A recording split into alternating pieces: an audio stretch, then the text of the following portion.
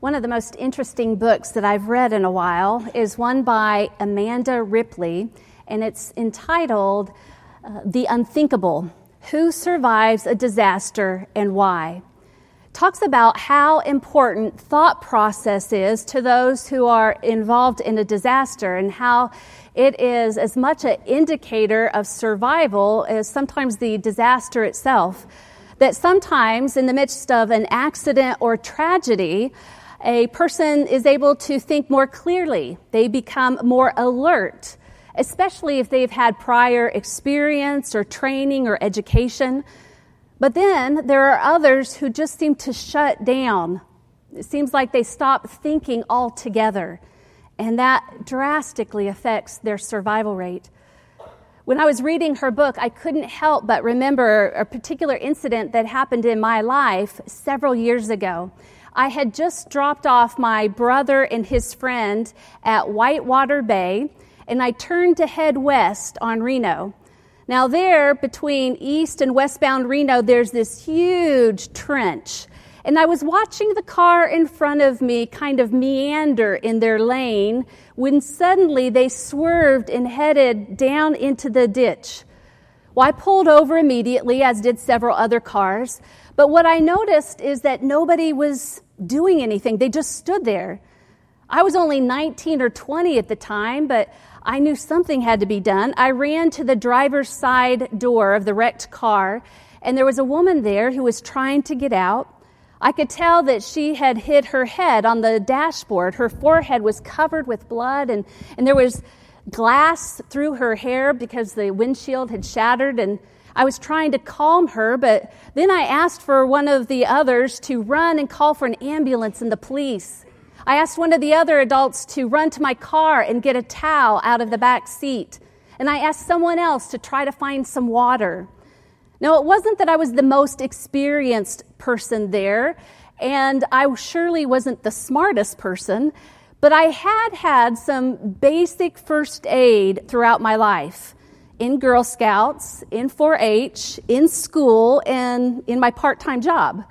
Now, I am just talking the most basic of first aid elements. How to call for help, how to calm a person down. And yet I remembered those things because we had practiced them over and over again through my life. And so I knew some of the basics of what to do, and I could stay there with the woman until help arrived. I remember that when reading Amanda Ripley's book, and she talked about how some people will be able to recall education and training, and some people stop thinking.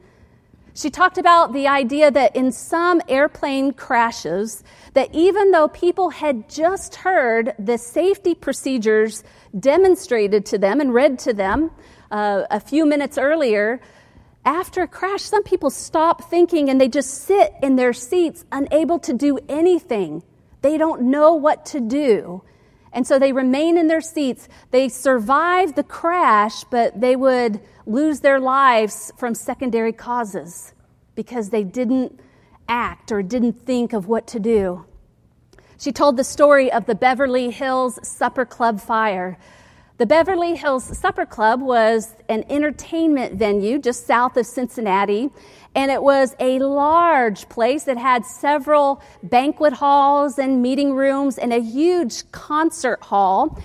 And it was the place in the 70s. People like Frank Sinatra and Ray Charles would play there. It was the place that you wanted to hold your wedding reception or your banquets or your parties. On the night of May 28th, 1977, in fact, this Saturday will be the 39th anniversary of the event. On May 28th, there was a wedding going on. There were 3 banquet meetings with dinners, and the concert hall was filling up with more than 3,000 people when an electrical fire broke out. And a waitress went to the bride of the reception, and she told her, "You have to remove your party and evacuate until we get this fire put out." Well, after the waitress left, the bride stood there kind of uncertain what to do, and she just stood there looking around until she happened to look off to her left, and she saw that the divider wall between her banquet hall and the next was engulfed in flames. And it spurred her into reality. She started yelling at her guests, "We need to leave now, move out to the garden." She was one of the last to leave, making sure that everybody got out safely when the room kind of erupted in flames. The back of her wedding dress was scorched. She and her new husband would be part of a human chain pulling people out of other parts of the building to safety. That night, there was a busboy working by the name of Walter Bailey. He was just 18 years old, and he was leaving the concert area and moving to the dining room to help out there when a waitress passed him by and said, "There's a fire in the zebra room." And she was running to find a manager because she didn't know what to do about it. Well, he didn't really believe her. He went to the zebra room. The door was closed, but he started seeing puffs of smoke coming from beneath the door. And he remembered back to his high school science class. He loved science, and he knew that pressure must be building. So he left the door closed, and he went to the room right next door. There was a small group of people there. He didn't ask for any permission, but he told them, "I need you to evacuate now." And they listened. They went out to the garden area. Then he moved to the concert hall. It was filling up with people.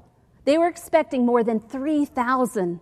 He saw his supervisor, and he went up to his supervisor, and he said, "We need to evacuate this place. There's a fire." And his supervisor didn't do anything. He was motionless. He couldn't figure out what should happen, and so he just stood there. Well, Walter was extremely frustrated. He went out to the line of people who were still trying to make their way in, and he said in a loud voice, "I need you all to follow me." And he led them out to the garden, and he told them to wait there until he had returned.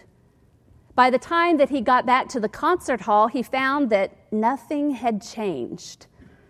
And so he knew that he'd probably lose his job, but he made his way up to the front, to the stage. He climbed up the stairs, and he asked one of the comedians for the microphone. They were part of the opening act.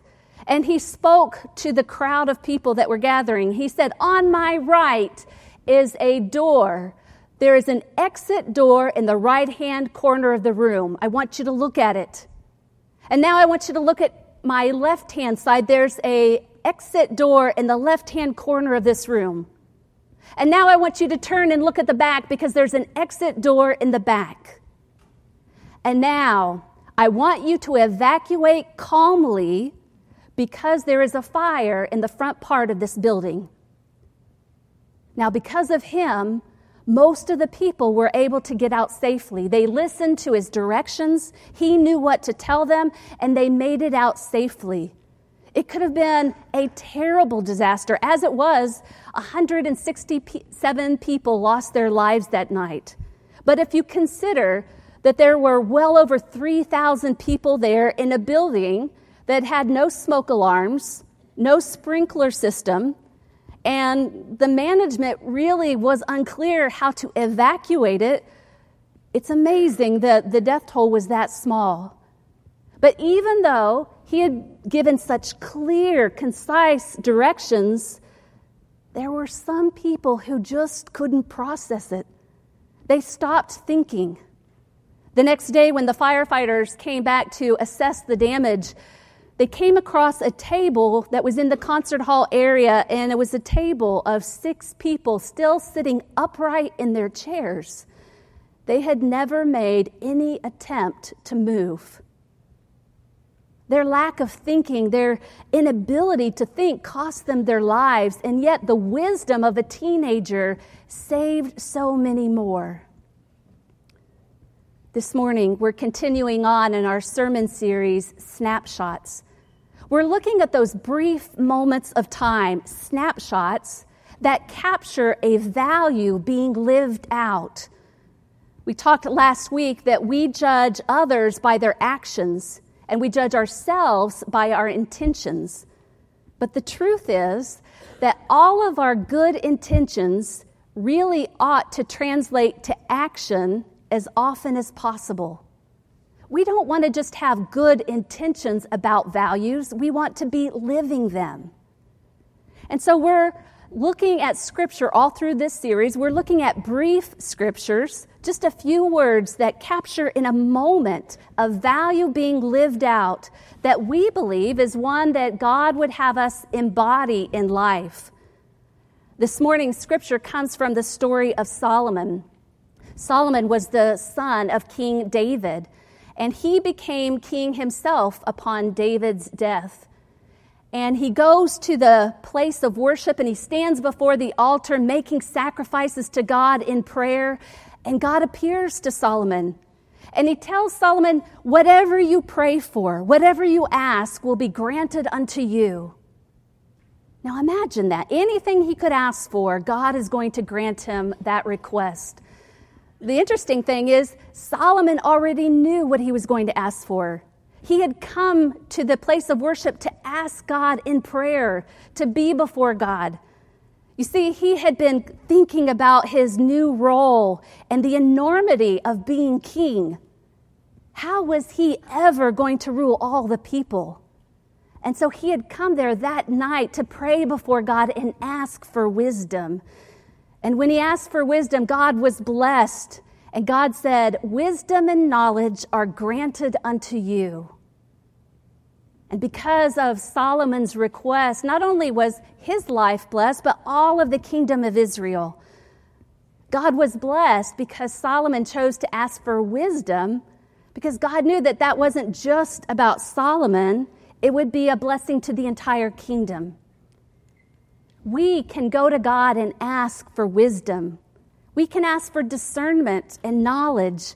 And these days we need that to help us be more compassionate to one another, to be more understanding of God and the world around us. And I think there are two things that we can discuss this morning that can help us. The first is that we need to seek knowledge. You know, when I was discussing this sermon series, Dr. Long and I were preparing it, and we had no trouble talking about being pictures of kindness, or being pictures of gratitude, or pictures of compassion.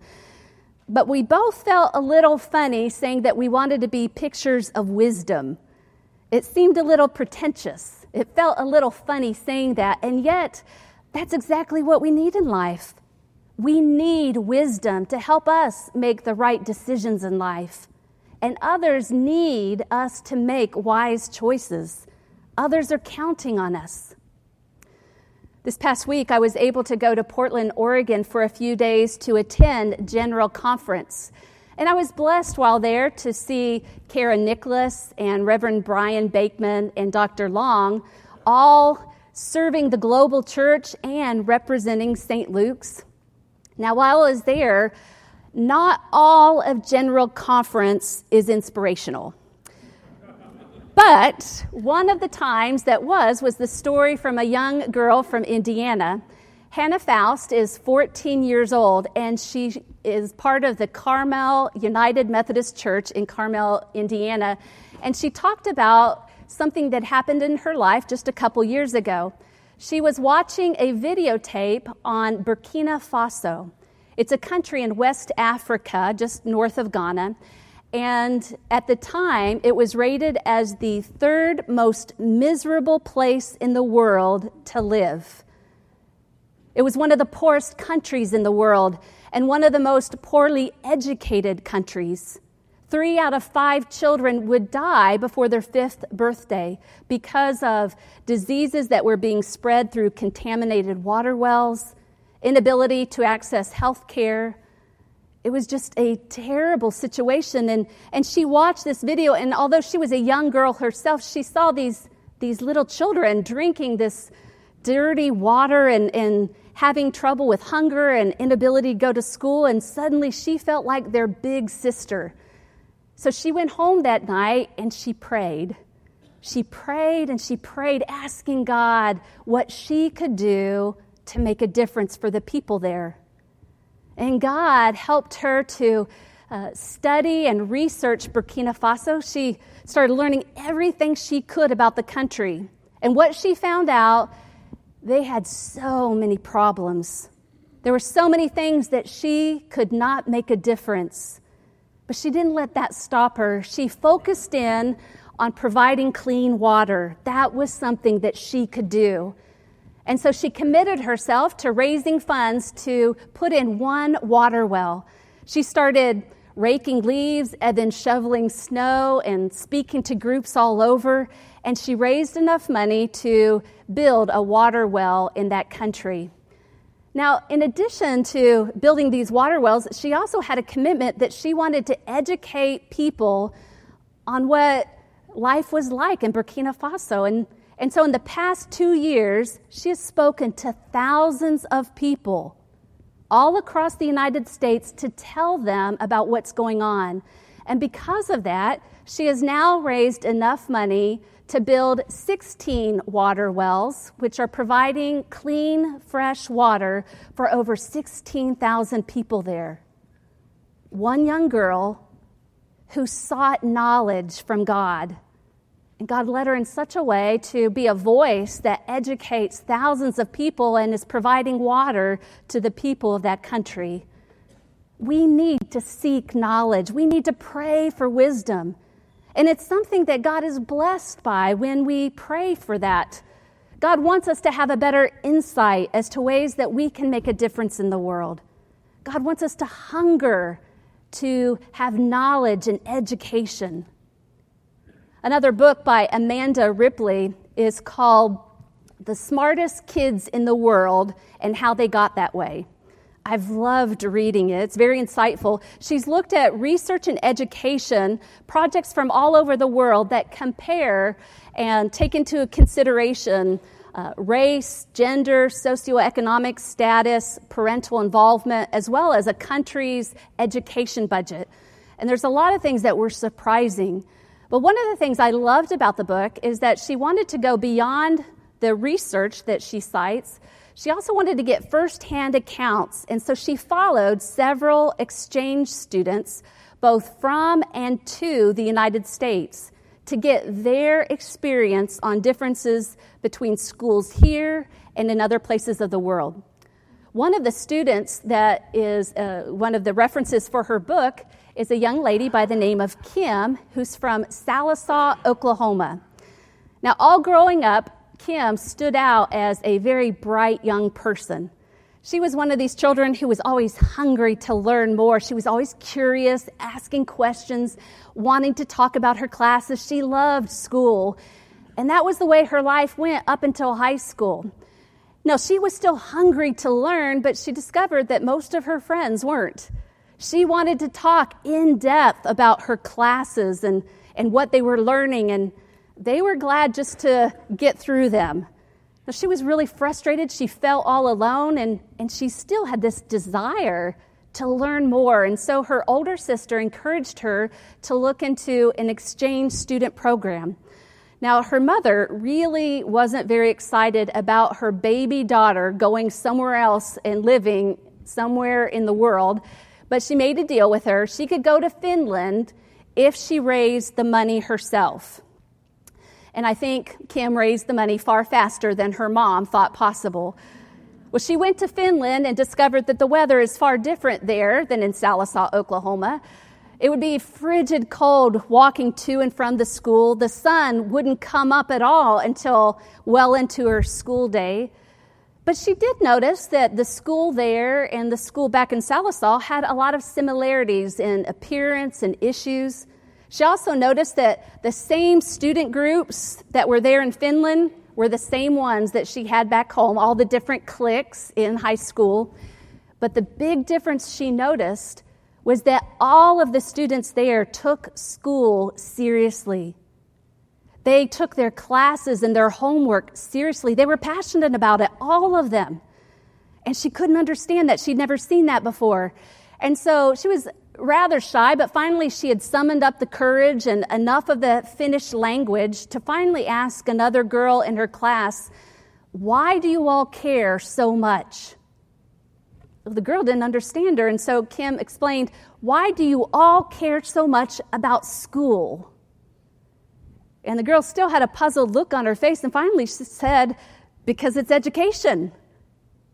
Well, it took Kim a long time to really comprehend what that meant. For the students in Finland, education was life. It was necessary for them before they could get into a college, which was necessary for them to get a career. And so education was taken seriously. It was necessary for their life. They had a hunger for learning. I think along the way, those of us who have been through school, there were times, if we're looking back, that we were really engaged in our classes, and maybe sometimes not as much. Maybe there were some times that we really loved school and other times maybe not. But we all had a goal to get to graduation. And what happened then? We closed the book, literally and figuratively. We were done. And yet we were never meant to stop learning. Education is just as vital to us now. We were created for a hunger to learn. And so it's important that we grow in our faith, that we take time in devotion to read our Bibles, to pray to God for understanding, to branch out and move beyond our little comfortable world where we know everything and challenge ourselves to experience new people and cultures, to read books. It's important that we grow in our faith, in our understanding of God and the world around us. We were meant to have a hunger for learning. And second, we need to apply that knowledge. We need to use it. Lydia Patterson was a devout churchwoman in the late 1800s and the turn of the next century.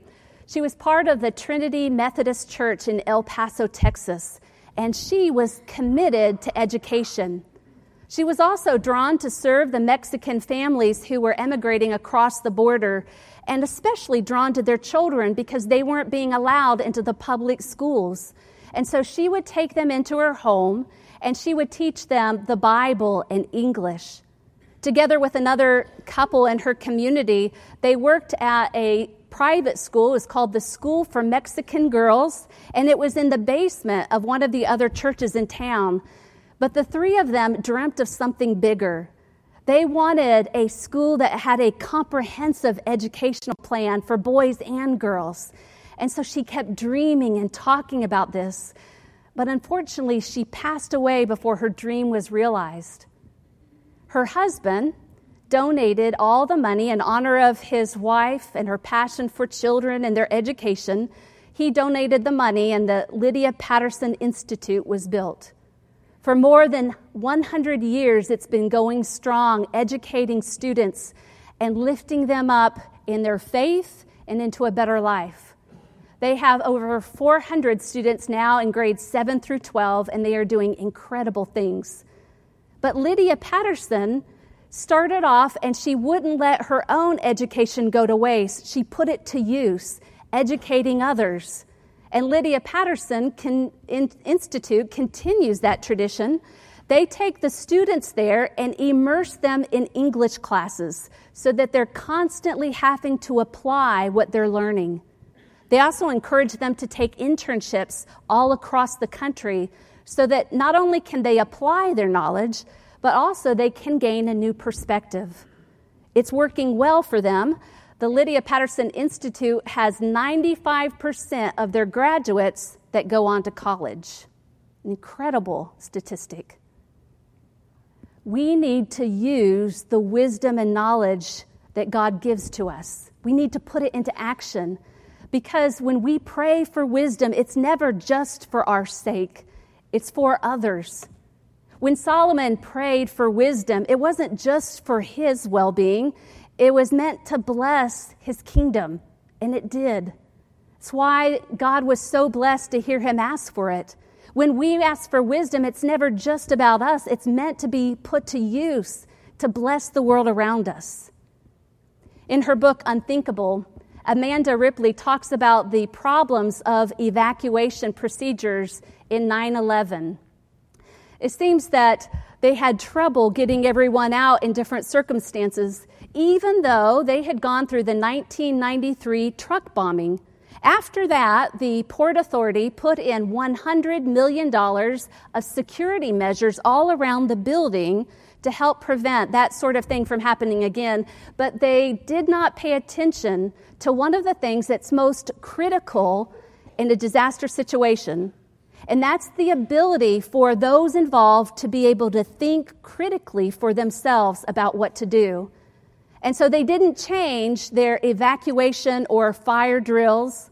In fact, every tenant of the two towers had a voluntary fire marshal, and twice a year they would have a drill. And it mainly consisted of the fire marshal, the volunteer fire marshal, gathering everybody up in the center of the office. They never left the floor. And they talked about what they would do if there was a real emergency, and then they'd go back to work.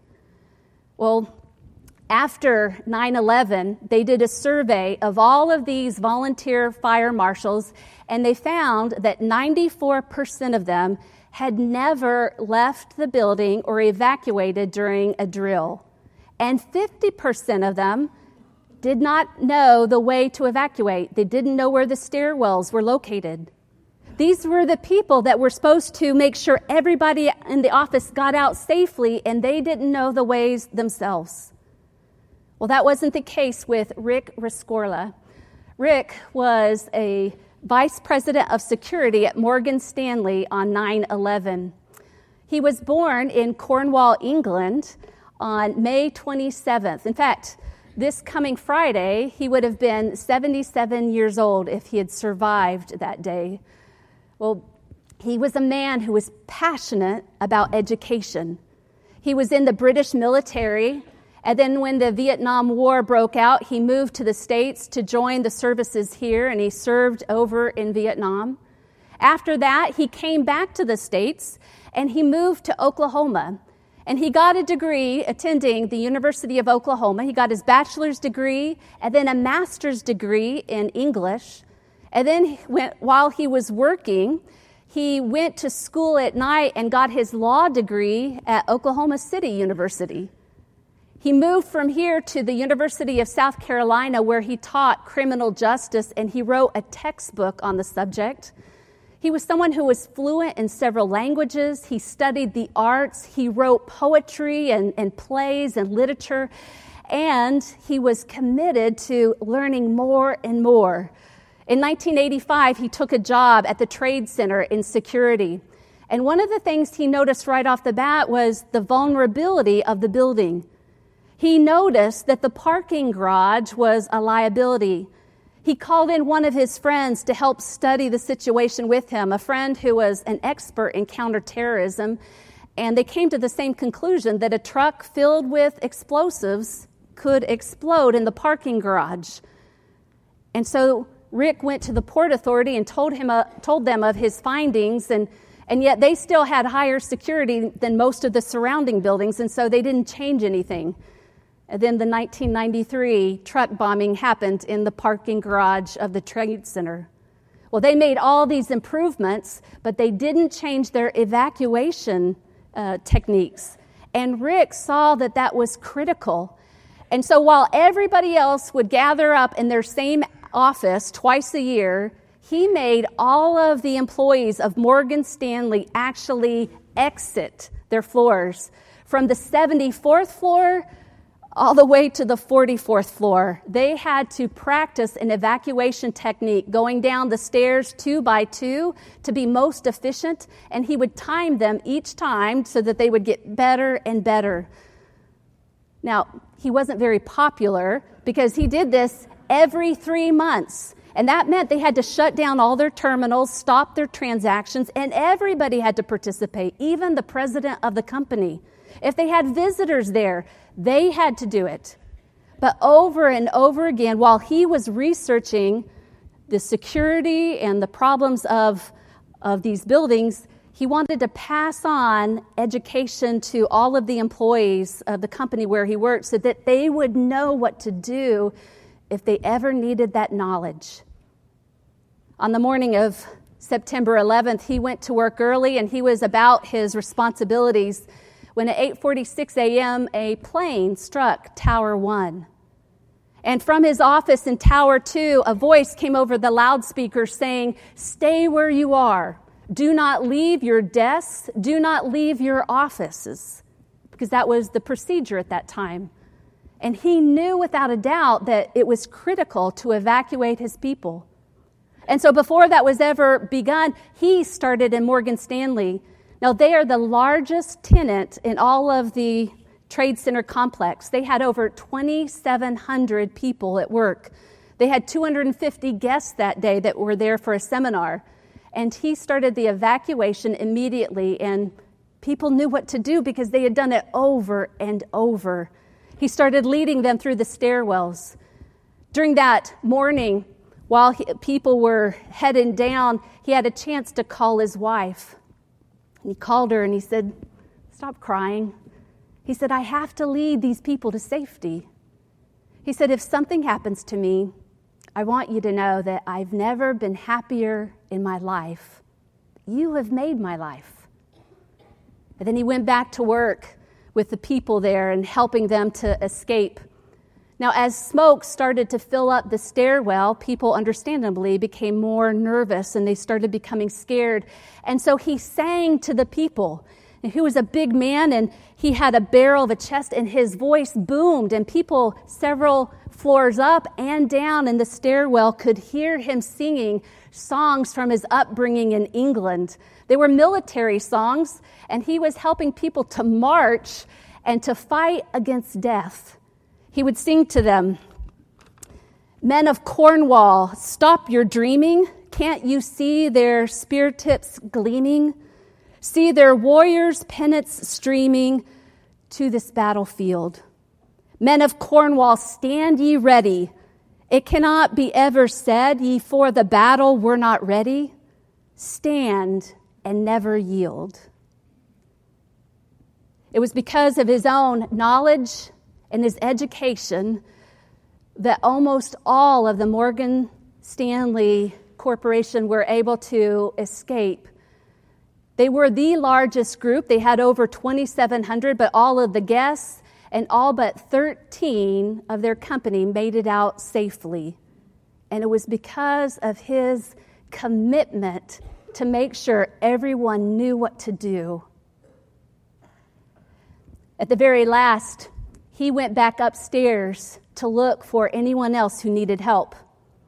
The last time anybody ever saw him, he was about the 10th floor heading back up, and that was shortly before Tower 2 collapsed, and he was never found. But he had committed himself to making sure people knew the right thing to do. We need to be committed to growing in our faith, in our understanding of God and the world around us. And hopefully we would never have to use that in a disaster situation. But you can look at the world around us and you know we need wisdom now. We need discernment now, ways to make a difference in this world. We can't go soft. We can't become complacent. We have to be committed in our prayer life, in our study, in our reading. We have to pray for wisdom now and not give up. It cannot be ever said, ye for the battle were not ready. Stand and never yield. It's in the name of the Father and the Son and the Holy Spirit. Let each of us lift up our own silent prayers.